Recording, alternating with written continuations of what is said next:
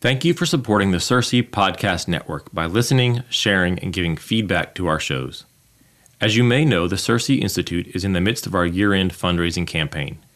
Your support last year enabled us to add several key members to the Circe team. With your continued help, we are excited about what the future holds. In particular, donor support helps us provide free resources like these podcasts and the Forma Journal. Please visit circeinstitute.org/donate to see more about all you make possible and to support us this year. Welcome to Overdue Classics, the podcast for all the books you've been meaning to read. I'm Brandon LeBlanc, and I'm joined again by Matthew Bianco and Andrea Lipinski. How are y'all doing today? Great. We had a Christmas party today. That's right. Right, some of us virtually. I have to get used to this. I mean, what is this, our fourth episode now?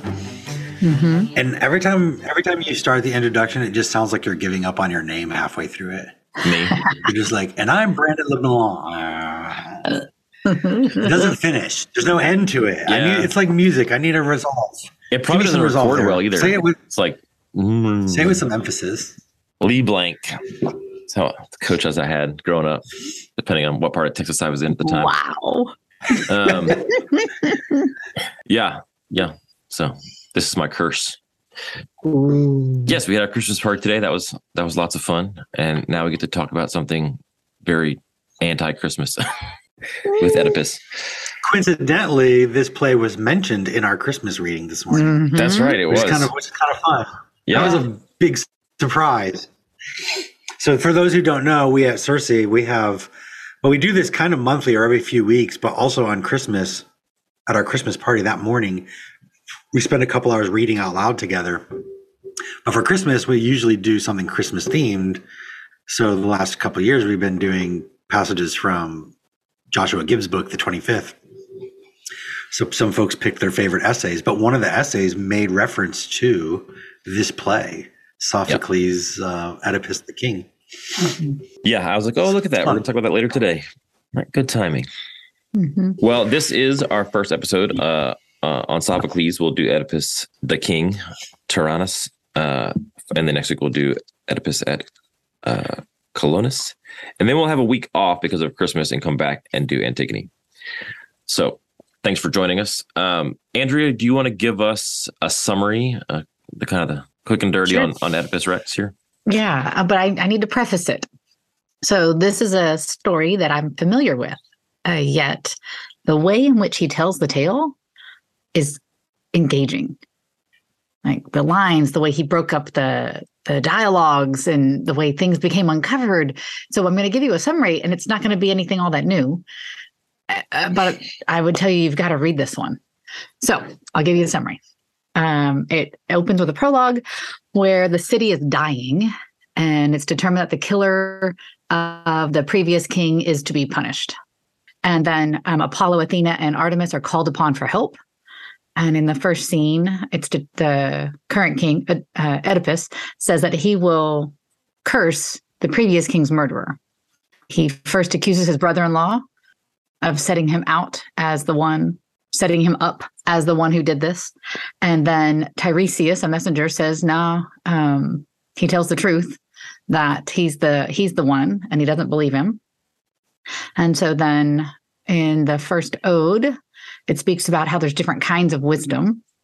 Then in scene 2, he accuses Creon, that brother-in-law. The two of them are arguing, so it's his wife's brother. And so then Jocasta, the wife, comes in, and she breaks up the argument. And she says she can prove that he is not the one because of the prophecy that was spoken over her first husband. And there's no way that son killed this man, her first husband, because we had that son killed. And so then Ode 2 talks about hubris begatting a tyrant. So the word tyrant shows up in the play.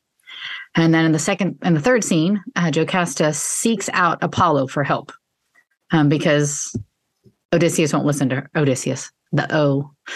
Oedipus won't listen to her. And the messenger then comes in and tells all that Polybus, is that how you would say it? Polybus has died. That's the father that raised Odysseus. Bam, I did it again. Oedipus. I just use an O in my notes. And then the third ode comes about and asks, who were his parents? We're trying to figure out then, right? Who are his parents? So in our next scene, we recognize that Laius and Jocasta are his parents. It's proven. And at the very end, it's the Exodus. Jocasta kills herself. Oedipus blinds himself. Creon says we can forget the past, which I found was interesting. And then Oedipus speaks over his daughters. And yet at the very end, while he said he's going to just leave, he wants to be cast out. He's asked Creon to cast him out. Creon has promised that whatever the gods say, he'll do. And Oedipus struggles to release his daughters. Nice. So we probably need to address a couple things. I think, well, I this is my first term reading the play. Is that true for you too, Andrea? It is. Okay. Yeah, I just know the tale. Right? Yeah. I was about to say, I think this of the three plays is probably the one people are most familiar with, even if they haven't read it, right? It's in our lexicon, Oedipus complex, all those kind of things, right? It's in there. But like you said, it's laid out maybe more in a more interesting way than the way you know it if you haven't read the play. Also, we discovered, since I'm using a different translation, different copy than Matt and Andrea, that some of these things are even mentioned are kind of structured a little differently, or the way it's translated. Mine doesn't use the word odes. I have these strophe and antistrophe. I'm sure I'm not even saying that right. Kind of breaking it up throughout the play. And so in my structure, like, it's not as clear where the what you might call acts or scenes are. So if you're at home and you're using one or the other, just know that we're kind of using two also. So we'll do our best to kind of help find things, although there are line numbers. I have line numbers. They don't have line numbers, things like that. So, yeah. Also, you said something interesting. I looked real quickly. Where you said hubris, the word hubris is used. Mine uses the word pride. So that's kind of interesting. Yeah. Choices on those translations. So does yours use tyrant? I don't think so. I think it just uses king over and over again.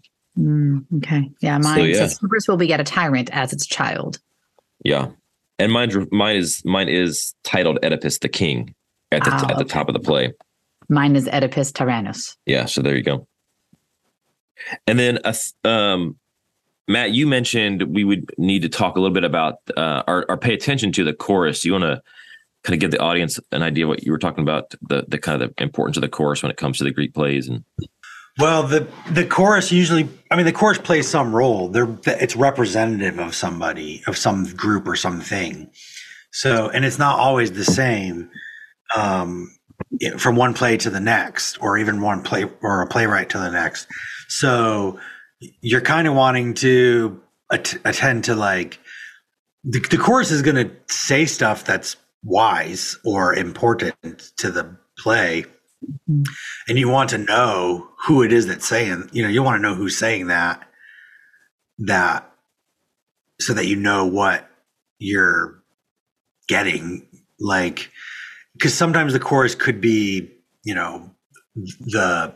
the handmaidens of some queen, and there's just these handmaids, not just these handmaids, like, handmaids can't be important, but it's these handmaidens, responding to the queen somehow. Or it could be representative of the whole city. The whole city is responding to what just happened. Or it could be the leaders of the city or something like that, So when you're reading the play, you want to just pay attention to that. Like, who are they representing? Because who they're representing might indicate how seriously to take their judgment of the situation, right? Like in this one, there's times in here where the chorus is very clearly emotionally responding to the event, not necessarily with any sort of wisdom or prophetic insight, but just, no, but we love him. we don't want this to be true, kind of thing. So yeah, it was interesting to me that it seems to start in the beginning. The chorus just seems to be the first couple times that they're speaking or singing, I guess. They almost seem to be addressing the audience more. They're just speaking out to no one in particular about the situation. But as it goes on, they start to speak and respond to one or more of the characters, which I thought was an interesting transition that happens in this play. I don't know how common that is, but it caught my eye. So, Andrea, you said the form you thought was interesting and worth reading. What about that? What about that? Did you think was? Yeah, the way things were uncovered. Let's see. Like, I can go to the end. I know that was an excellent example, but it's at the end, so I don't know if people want to hear that just yet. But I think maybe to set up what you're getting at is that when we think of the Oedipus story, we think of, that's the guy that killed his father, slept with his mother, had children with her, and then blinded himself, or what, depending on how much detail of it we know or remember, right? Right. But the play is not actually about that. The play's not like, here's how that happened. It's the play's about how he discovers, how he learns that all that happened. Right. And that, and so the what's interesting is that the play's like it's not only about or merely about here's these crimes against nature that this man committed. Right. It's more about it's more about how blind we can be to the way we interact with the world around us and nature and other people, and then reveal that. But what causes that to happen to him is the fact that he did he committed these crimes against nature initially, and now there's this natural law enforcing itself, as it were, in this case. But it's Apollo, right? Apollo is striking the city or the city's being struck with a plague, and Apollo's telling them how to get out of it. It's been struck with a plague because of, they're harboring this man who committed these crimes against it. But all of that is really the setup for here's what it looks like when a person who has been blind to his own crimes against humanity now has to face the facts that he's committed crimes against not humanity but nature, right? Does that make sense? Yeah, in a way. And I appreciate that, in the beginning, he repeats that he just wants the truth. He just wants the truth. And so while these are crimes against nature, I struggled because he didn't know. He didn't know what he was doing. The man he was killing, the woman he was marrying. Killing a man is against nature. Absolutely. Like, you can stop right there. And what that leads to. And I just go back to, and are we allowed to do this, to talk about another book? I go back to Plato, where he says, what if you don't know, if you're searching out to murder a man, and you come upon the man, but you don't recognize him, and so then you don't murder him, right? Like, here we've got somebody who's setting out to not murder a man, and he doesn't recognize who that man is, and he murders him. We've got like the opposite. Am I the only one who sees it like that? No, yeah. No. It's interesting that they both get the prophecy, right? Like, his mother and father get the prophecy first, and then he gets the same prophecy, and they both try to avoid it, like take action to make it impossible or to avoid it. But once she takes the action, they take, is it Costa? Is that how you say her name? Jocasta. Oh, they use the IO spelling in that's the anglicized. Jocasta, got it. The anglicized pronunciation of Jocasta. She assumes that once they've thwarted it, that prophecy's dumb, right? Like, how much could they possibly know? Because it's a new prophet telling him that he's he's responsible.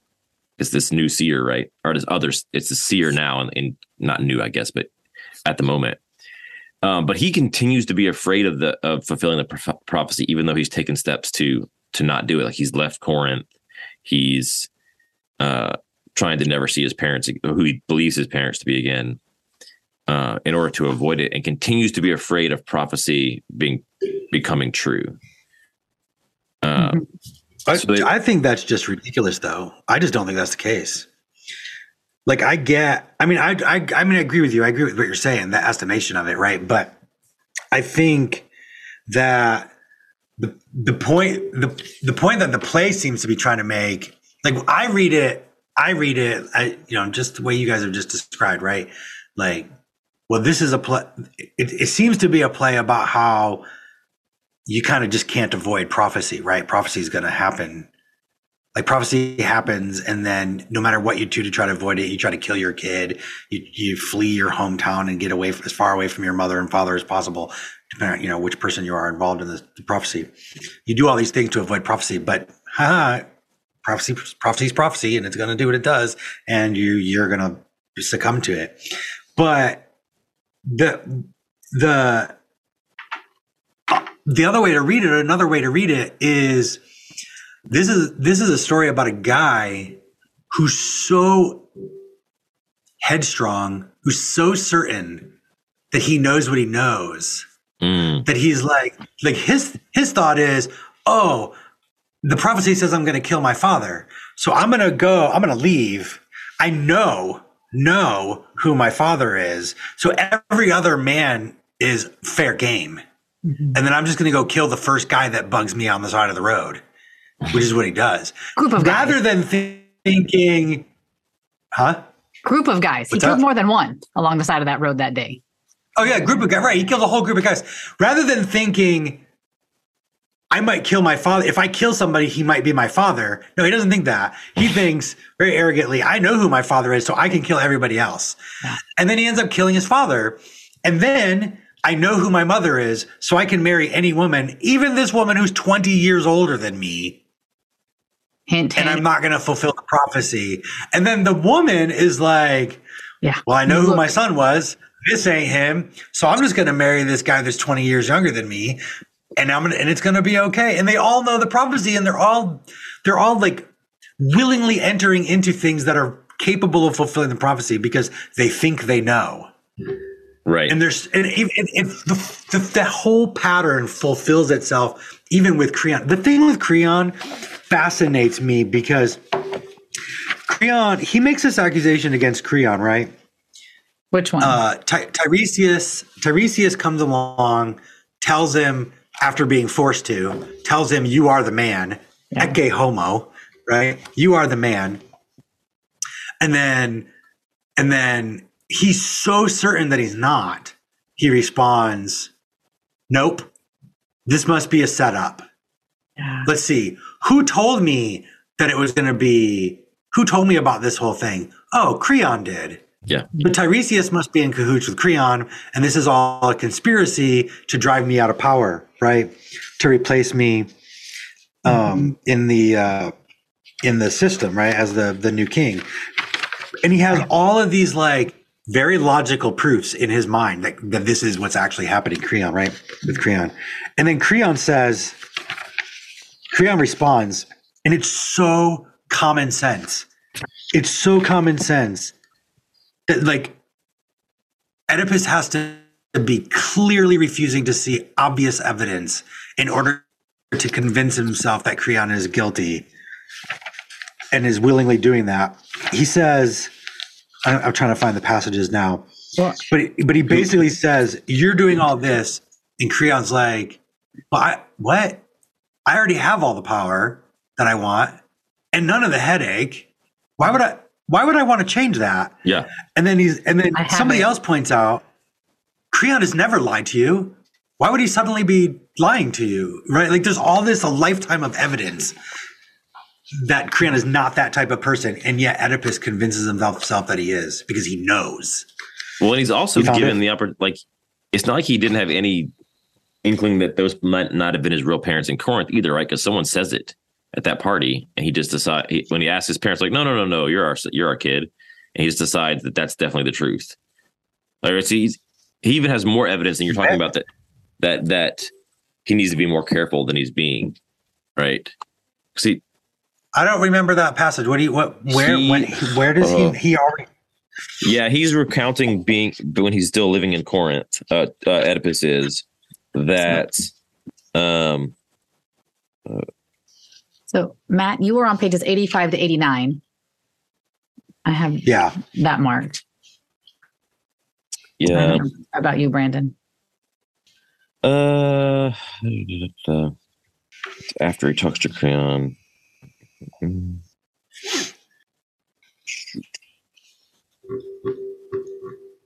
I think it might be when he's talking to Jocasta. Yeah.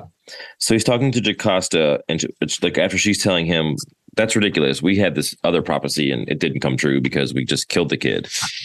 And so shortly after that, she has like a longer argument that she makes. It's, as far as lines go, and then they're back and forth. And then his next long section, it says, and you shall know it since my fears have grown so great, for who is more to me than you?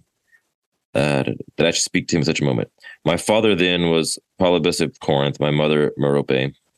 My station there was high as any man's, until a thing befell me that was strange indeed, though not deserving of the thought I gave to it. A man said at a banquet, he was full of wine, that I was not my father's son. It angered me, but I restrained myself that day. And then he goes on to say that he asked his parents, and they said they assured him that he was their son. But I mean, he was even given the possibility that he should have had a seed in his head, right? When he heard the prophecy that, okay, I can get away from Polybus, but it's possible he's not actually my dad, because that one guy did say that thing that one time when he was drunk, which was when he might have been speaking the truth when he wasn't holding his tongue, right? Maybe I should be more careful. So to your point, not only should I be careful around guys who are old enough to be my dad, but maybe just don't kill anybody. Wow. And what strikes me is that in neither case doesn't seem like either set of people thinks to ask the oracle, how can I avoid this horrible fate? It's a horrible, horrible thing, right? I'm going to damn myself in front of the gods and man. And is there any way to avoid this? They come upon it later. It'd been better if I had been not born, or if my feet had never been unfettered, or if I had actually died that day. But right. And the whole, I'm just looking for the truth. No, you're not. You've never been looking for the truth. You've been avoiding it your whole life.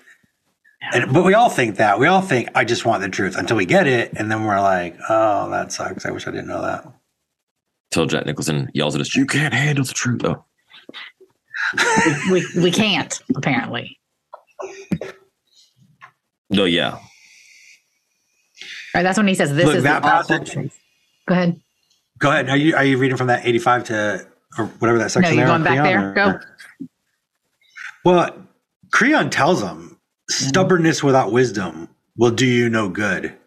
You are not thinking clearly. But because he's not thinking clearly, he can't even hear those words, right? And then right at the well, it's not the end of that section, but it's the bottom of page 87 in our version. Oedipus asks,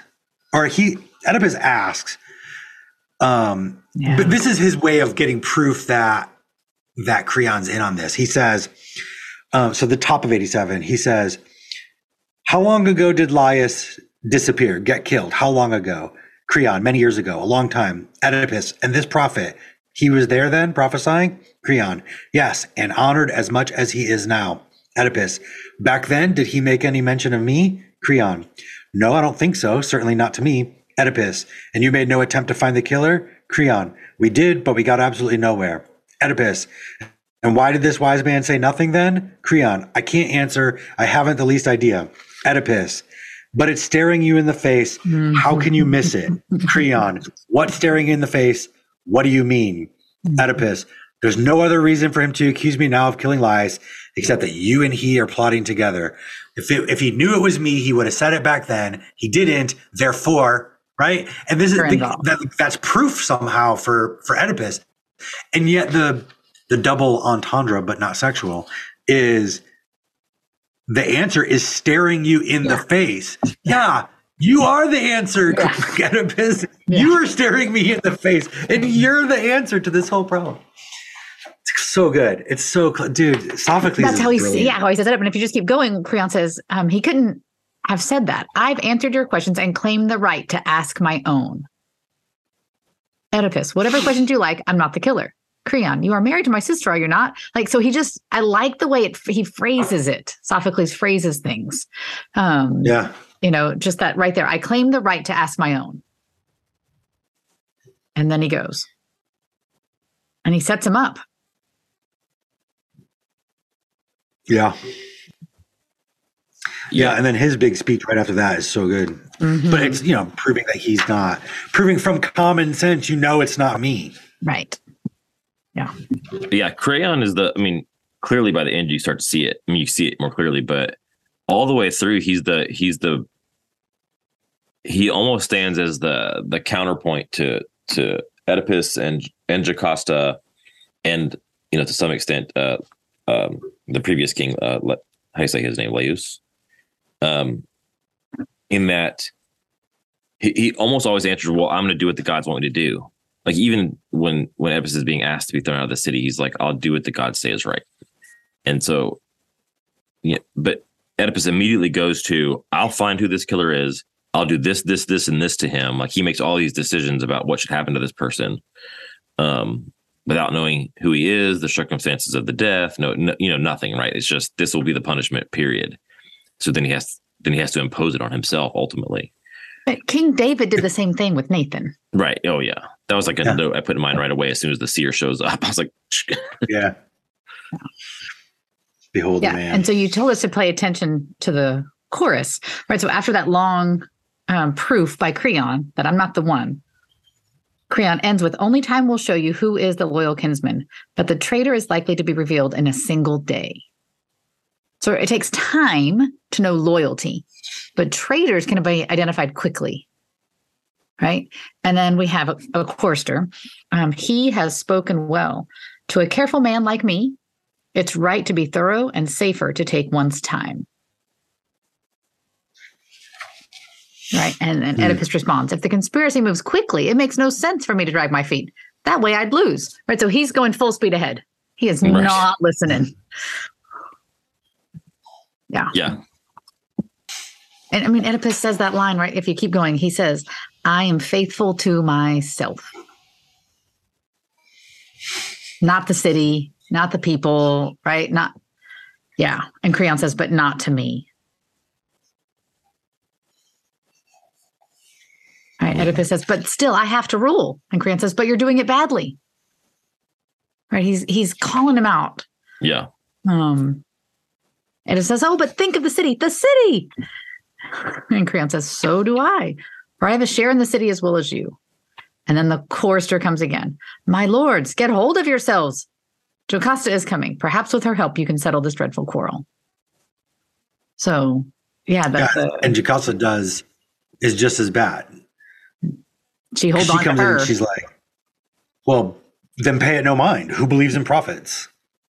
Like, we're just going to dismiss the entire religious sphere here?" Well, okay, so I got a hint, and I tried to go back and find it, and I couldn't find it. I wondered if she figured out, or when did she figure? I feel like she figured out that was one of my questions, that it was him, and she didn't want it revealed, right? Because it would destroy everything. And if she could just keep that secret hidden, they can live out their days. Mm-hmm. Yeah, because her shame's as bad as his, right? I mean, like her defilement is as bad as his, to have children with her son. Mm-hmm. Yeah, it was so I don't know when she figures it out, but when I got to the point where I asked the question was Oedipus asked her, the man he speaks of, saying the farmer, "Do you think Jocasta, he is the one I've already summoned, like the one I already sent that saw the murder happen?" And she says, What matters who he is? Pay no regard. The tale is idle. It is best forgotten." And right there, I was like, wait a minute. Mm-hmm. Does she already know? And because after that point, she definitely does. Like, it's just, she says, "In God's name, stop. If you have any thought for your own life, my ruin is enough." And it's just stop. And then she leaves. Like, in a few lines later, she just runs out with the it says with a girl, I guess, slave girl maybe or something. Yeah. And so, but I, that's when I asked the question on the margin, how soon did she know? Like how far back? I have to go back and like think, okay, is there an earlier indicator that she already realizes what's happened? Because to Matt's point, you're talking about after the messenger, right? Yeah, after the messenger. Should there wait? That's where I've got it. The Corinthian is here, but they're still waiting for they had sent for the local farmer who saw the murder take place, the one survivor. And Oedipus is asking, do you think the one we've already sent for is the same guy who gave this Corinthian the kid 20 years ago or whatever? He's wondering if it's the same person. And she says, what does it matter? And then like her next line is, in God's name, stop if you have any thought for your own life. Right. Because I think she figured it out. She knows. But in my head, I wasn't thinking as much as you said earlier, Matt, like he's obviously married a woman 20 years older than him, which means she's obviously married a guy 20 years younger than her. Like how early when this came up that she goes, oh crap. Like, you know, like in her own head, right. How early in the play is she realizing it? Yeah. When the messenger first arrives, she hears his message as hope. Right. And then she's like, go get Oedipus and tell him. Oh, that's a good point. But then when the shepherd gets called, it's there where she's like, just drop it. And then even there, right. This is again, just how blind Oedipus is, that it's like he's convinced himself that he's always right. And that the thing that makes him always right is that he's this pursuer of truth, but instead he's like not actually seeing anything. I mean, Tiresias says, you're the blind one. And then he says at the end, right, I was the blind one. But even then, when like, even here's another example of that, right? When Jocasta says, drop it, his first thought is not that she's figured something out, but, oh, she's afraid that I don't come from a noble lineage. Right. Yeah. Where's that come from? What? Yeah. She's going to be ashamed of my birth. You know how women are. I don't care. Them how women, they don't want us common men. Do you think so? Come on, Oedipus. They don't. The play doesn't tell us what it is, but it's expected that you know. This references to the Sphinx because like they were under some other curse before he shows up. Yeah. And if I'm remembering right, he solves the riddle of the Sphinx. Right, there was some riddle that they couldn't solve, and that was what was cursing them. That's how he won Jocasta. Right. Well, and that's how, he won over the entire, and that's why the chorus, whoever they seem to be from Thebes, lament. Like he's been their savior. He expects him. They're hoping he'll continue to be their savior. Right. So is it because he's like, he was wise once before, like he figured out the riddle that he just trusts that, or he just thinks he's smarter than he is because he, got the Sphinx's riddle figured out. He just always thinks he knows the right answer. Like, how did he get there before that? So that's what I don't understand. So what was his training to believe, right, that when he hears his prophecy, I can take care of it? So he doesn't seek the counsel of anybody else. He doesn't include his parents. He doesn't include a good friend. He doesn't speak to anybody else about this. He's all by himself. He is completely isolated, and he can take care of it. I think that right there is foolishness. And you're talking about the first prophecy when he first finds out the first prophecy. When he finds out, and he goes to Delphi to find out what. Yeah, because that's interesting, right? When he goes to Delphi, he goes to Delphi to find out, are these my real parents? Mm-hmm. And instead he finds out you're going to kill your real parent, your father, and you're going to marry your mother. Right. And then, but at that point he stops wondering about whether the ones in Corinth are the real ones. Assumes they are, and then leaves, supposedly, and then just go kills the next man he sees, or the next men that he encounters, right? Right. Yeah. I mean, it was really clear. But because he got that riddle right, that's where he has this, like, I mean, confidence. there's a I think your point, right? There's a youthful confidence or whatever at the beginning, but then it gets exacerbated perhaps by the fact that he solves this riddle that has been plaguing the city by being the savior, right? He becomes the king as a result of it, right? Right, like the Thebans put him on this huge pedestal, right? Like, oh, thank goodness you came along. Our entire city was under curse. What does that do for a young man with what sounds like little training in how to rule? Right. And I love that we just read beautiful older woman. We don't know that she's beautiful. Is to marry you and make her the king. But how do we know she's beautiful? The king married her. The original king would have married an ugly lady. If she was the one that the throne was coming through, if that's the way you get to the throne, sure. I don't know. Maybe. I don't think there are not beautiful Greeks, but okay. I just think it's funny that the adjective beautiful had to get tossed in there. She's not just a woman. No. She's a beautiful one. No, well, why wouldn't she be? They are when they're carved in marble. I can hear why you would say she doesn't have to be, but why wouldn't she be? Well, I mean, but she's already 40 and he's 20. You don't think 40-year-old women can be beautiful? What, 20-year-old? Yeah. Julia Roberts? In the 90s anyways, right? So, yeah. Yeah, so then if we're understanding Oedipus to be set up as one who doesn't seek counsel, who trusts in his own, who thinks he knows, makes decisions quickly, keeps going full speed ahead. But Jocasta is one who wants to hide. Right? Her first line's what I know. I wrote right outside, she's hiding it. Never mind, just let it go, forget it. Her next line's, I beg you, drop it. If you care at all for me or for yourself or your life, stop this.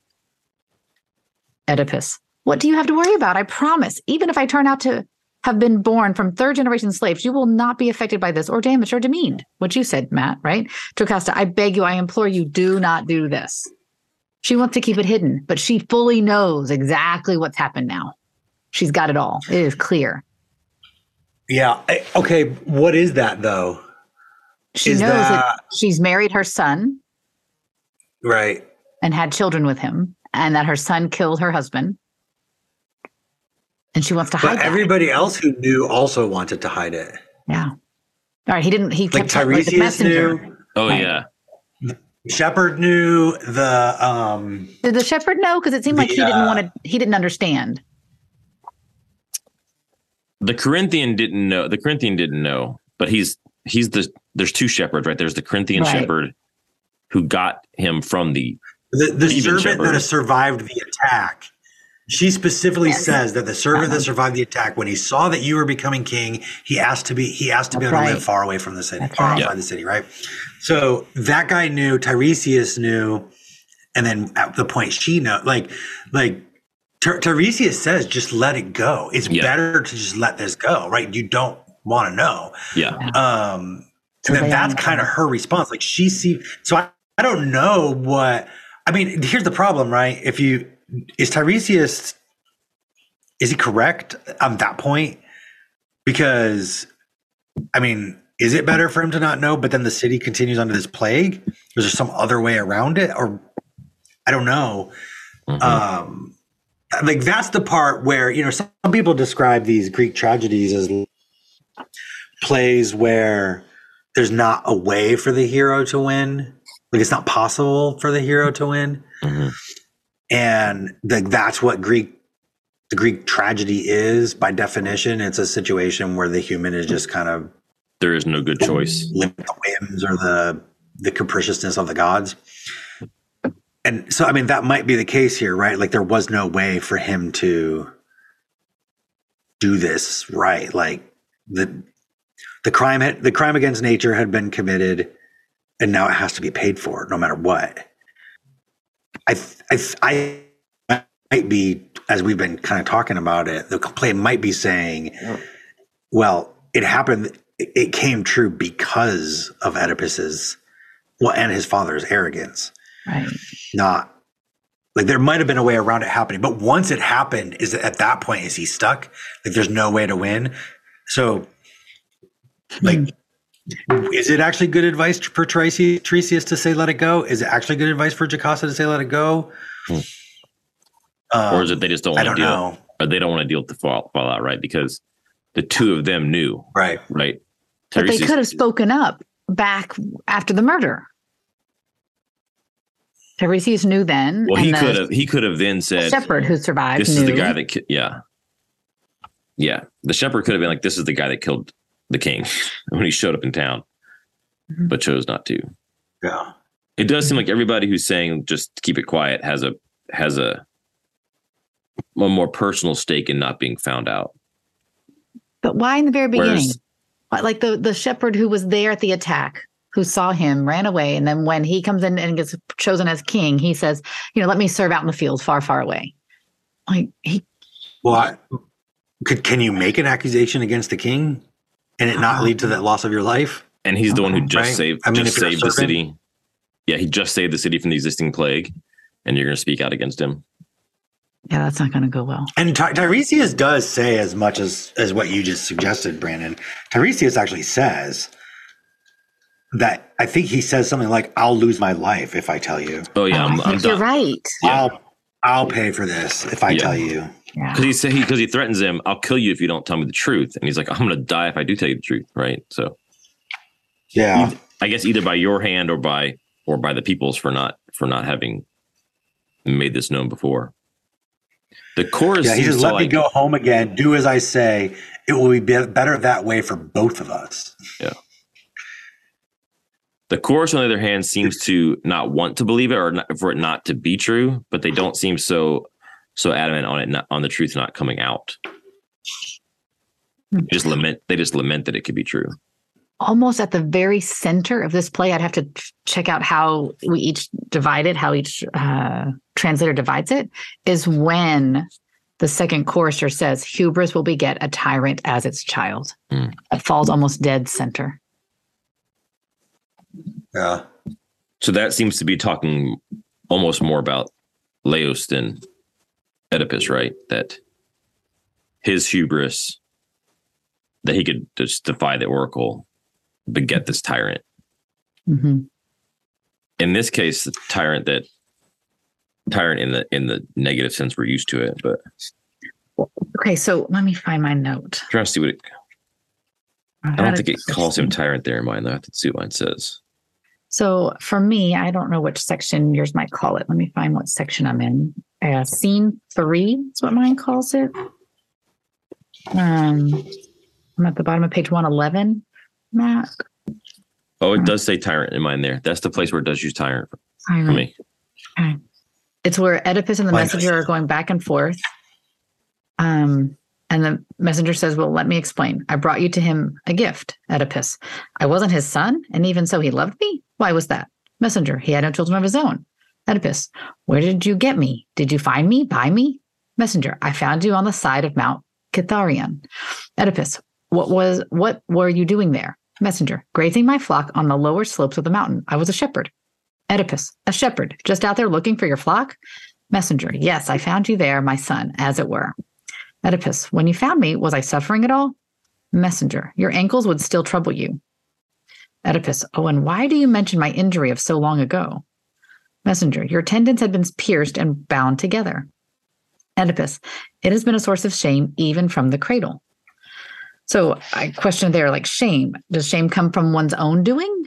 Because this isn't his own doing. Then it goes on. Oh, that's not the one. At the very end, that's where it is. It's at the Exodus.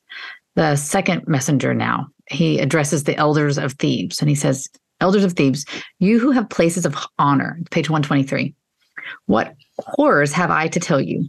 What terrible actions must I report for you to hear and endure?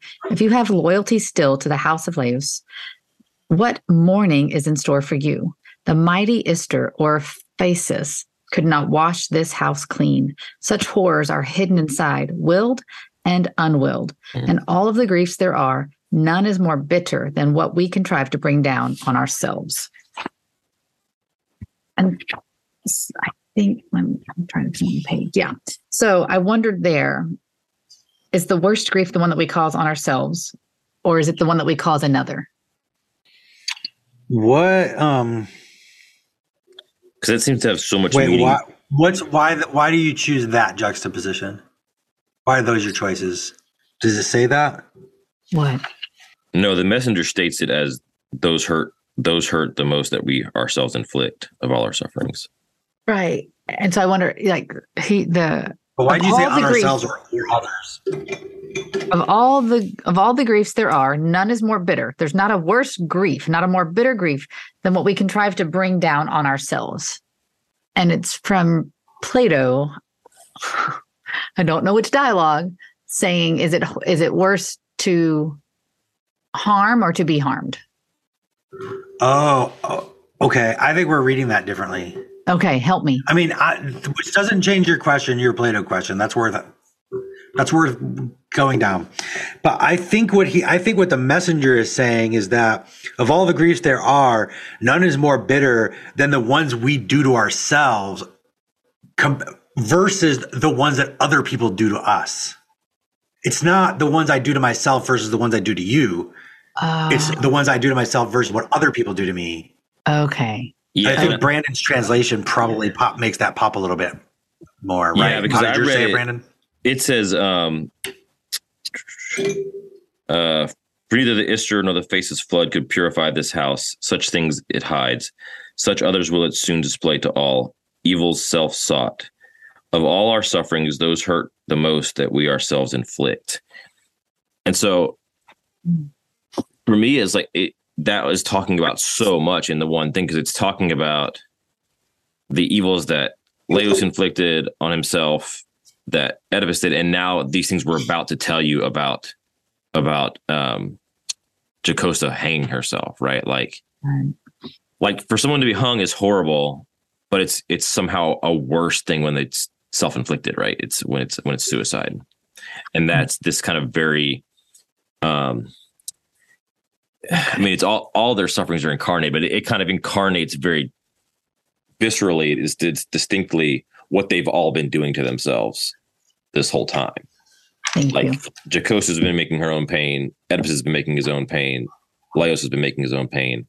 And this scene that I'm about to explain to you, where she's hung herself after ripping her at her hair and throwing herself onto her bed and all these things, is the most kind of physical incarnation of that they've done to themselves.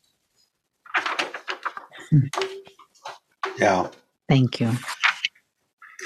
This translation is interesting because it doesn't have footnotes or even numbered notes. It has just asterisks, and then in the back you can see an asterisk, all the asterisks for that page, and which has been good because I was trying to avoid reading too many of somebody else's notes as I'm reading. But because yours has hubris and tyrant, pride. Mine says pride makes the tyrant, but I like yours said hubris begets, I think, or something like that. A tyrant. Yeah. And so that one is one of the foots, and I just flipped to it. And maybe this is why it's one that's people stop and ponder on. It says, this is one of the most hotly disputed textual points in Greek tragedy. Some editors believe that the sentence should read, a tyrant produces pride. Pride here translate hubris. So it's in both of ours, it's pride or hubris creates a tyrant, but some believe it should read, a tyrant produces pride. So that ambiguity to me is really, really interesting at that point, right there in the center of the play. We should ask Monique. Yeah, right. That's weird because the Greek would probably be very clear which one was the nominative and which one was the accusative. Yeah, right. So that's why I don't know why there would be debate for centuries. Yeah. Unless there's different textual variants. Oh, that's true. The passage that we were talking about, the worst grief from the second messenger is interesting because it's the second messenger's preface to his message, right? About that Jocosa has just killed herself. But if we apply the line, he's obviously making the statement with reference to the news he's about to say. Right. But if that line has a double meaning and is also pointing back to everything that's just happened, right, then whereas moderns kind of read back into Sophocles and think that Sophocles is just presenting us this kind of fatalistic, deterministic world where Oedipus just can't win no matter what because everything's contrived against him, prophetically speaking. That doesn't seem to be how Sophocles is actually presenting it, right?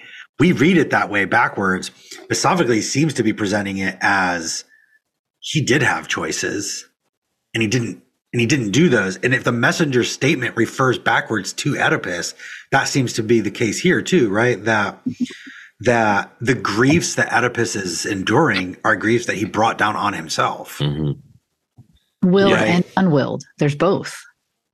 Yeah. Yeah. But it seems to be calling us to think back to all the things he didn't do that he should have done, or did do that he should not have done. Like, to your point, Matt, he goes to the oracle. The only one I was... Well, he goes to the oracle to ask, are these my actual parents? Mm-hmm. And he gets a different answer that says, you're going to kill your father and marry your mother. And instead of following up with like these two that I just asked you about, like those two people, like clarifying for sure, like, you didn't answer my question. He needs lots of writing. He doesn't even do that, right? He doesn't even get clarity for his question. Or, like we said earlier, ask, how do I avoid this horrible? Is there a way for me to avoid this horrible fate? Right? Like, but there isn't, because you're going to be arrogant and not ask me the next question and think you know everything. Yeah. The thing that gets me, because Andrew, you made a comment earlier that he doesn't, like, kind of listing his faults, I guess, or his crimes, his sins, that he doesn't pursue counsel. Mm-hmm. But he does, just not as well as he could have, right? Like, when he finds out that, like, he goes to Delphi and asks, and then that's when he learns the prophecy. But then he doesn't get wisdom about, he doesn't get counsel about the prophecy. Right. So there's, he gets counsel, but not the follow-up counsel that he should have gotten. Although I don't know how Delphi works. Maybe you were only allowed to ask one question. Right. And then when the plague happens, he sends. Yeah, that's true. He sends somebody to Delphi, back to Delphi, to find out what's causing the plague. So and then he agrees, or he sends for Tiresias, or he agrees to interview Tiresias, whichever. So there is some, like, here's the thing. Is Oedipus the bad guy? Like, he's foolish. He makes mistakes. Bad things happen because of him. But then he's a pursuer of truth in his way, his, human way. Like, he fails as a human, right? And then he agrees to execute justice, perhaps too quickly. The way he's going to bring about justice is a little bit too quick. But then when it happens to him, he demands that it be fulfilled, right? You have to exile me, because that was the deal. The person either dies or gets exiled. So you have to exile me. To Creon, right? He tells Creon, you have to exile me. So he keeps his word. Yeah. I think it's weird that he's like, he's a good king in some way, but he has faults for sure. A lot of them. Like, I don't buy the picture that he's, if I have to take a side on this, I don't buy the picture that he's just being tossed around by the whims of capricious gods. Just suffering through a fatalistic, deterministic life, and then making the best of it. I don't see that. Like, I see him as fault for his sins. He's guilty, but he's good. He seems like a good king in spite of that. Okay, so after it all comes out that he's the one, right? And Oedipus says, oh, now it comes clear. Oh, light, I look on you for the last time, cursed in my birth and life, cursed in my marriage, and cursed in my killing. Right after that, we get the first chorister, who says, alas, the generations of men in their effort honor, achieve their pride, and in the end it comes to nothing. What man, after chasing all his life for the shadow of happiness, can claim more than a moment's illusion? Oedipus, your fate is a chilling example. You had everything that makes for happiness, and in a moment, it's gone. Second chorister. Your arrows always flew to the target, accurate and amazing. Right? The arrow flying straight is an arrow flying off target is a synonym for sin. So his arrows fly straight to the target, accurate and amazing. Whatever you wanted, there it was in an instant, almost without effort, more than the gods ever intended for mere mortals. Even Zeus was startled to see you destroy the Sphinx. That cruel maiden with terrible talons protecting us all from death. And the whole chorus says, because of what you did, we called you our king, giving you all honor, and you ruled mighty Thebes. The first chorus comes back. And now, whose story is more heartbreaking? Who has greater torments or more remorse? Who has ever fallen farther or faster? Great Oedipus, you emerge from birth's tight harbor. We're back to a sailing metaphor. The very beginning opens, and I tracked the whole thing in orange, all the sailing metaphors, right? You emerge from birth's tight harbor and then returned there in your bridal bed to make fast where your father had been before you. And can I finish this? Yeah. Second chorister, how could you plow that same furrow your father sowed? How could it not cry out? Time that sees all has found you at last and condemns your monstrous marriage that was no marriage and produced your offspring that were not offspring. Son of Laus, I wish I had never beheld you. Then the whole chorus comes back together. You restored us to life, or only a dream of life. We now lament sorely. From our lips come only dirges. From you we drew our breath, and now our eyes close as in sleep or death. You are dead to us, is how they've just ended it. Right. So they carry him all the way down. Yeah.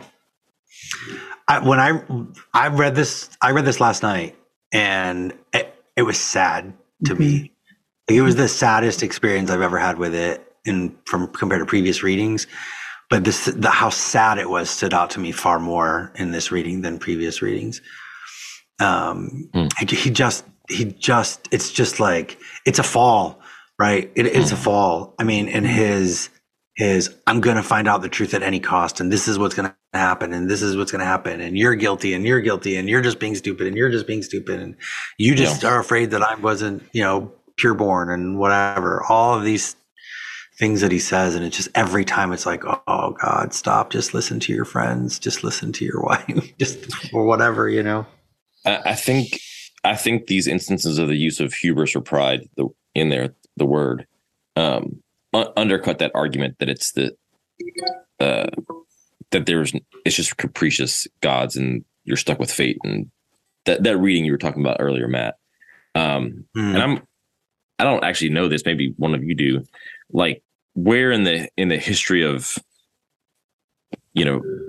reading and evaluating and discussing these plays does that become kind of if not the dominant, one of the ways that's often how a lot of the Greek tragedies are read, or Greek stories and myths, that they're just the subject of fate with no way to deal with it. Because I have no idea. There's got to be some like freshman English or freshman ancient literature course or ancient history course or something that every single human being goes through. And then during that course, they tell you that the Greeks and the Romans believed in a fate that could not be changed. Right. And because every time almost every conversation I've ever had with somebody about Homer or Virgil or these plays, everybody thinks that fate is this unchangeable, this deterministic force that nobody can change, not even Zeus. And yet all throughout the Iliad, the Odyssey, the Aeneid, and here, there seems to be indications that fate is not that powerful. But everybody thinks it is. So whatever course it is that's teaching people that, like I've had people tell me this, explain this, how this fate thing works. I mean, very, very authoritatively, like they wrote their dissertation on it or something, well, and they explain it like it's the most clear and obvious thing in the world. And that is just not. That's the impression I got just coming through school, like regular, public school education. The little bit of I got of Greek myths and Greek tragedies or whatever was that's how this is understood, right?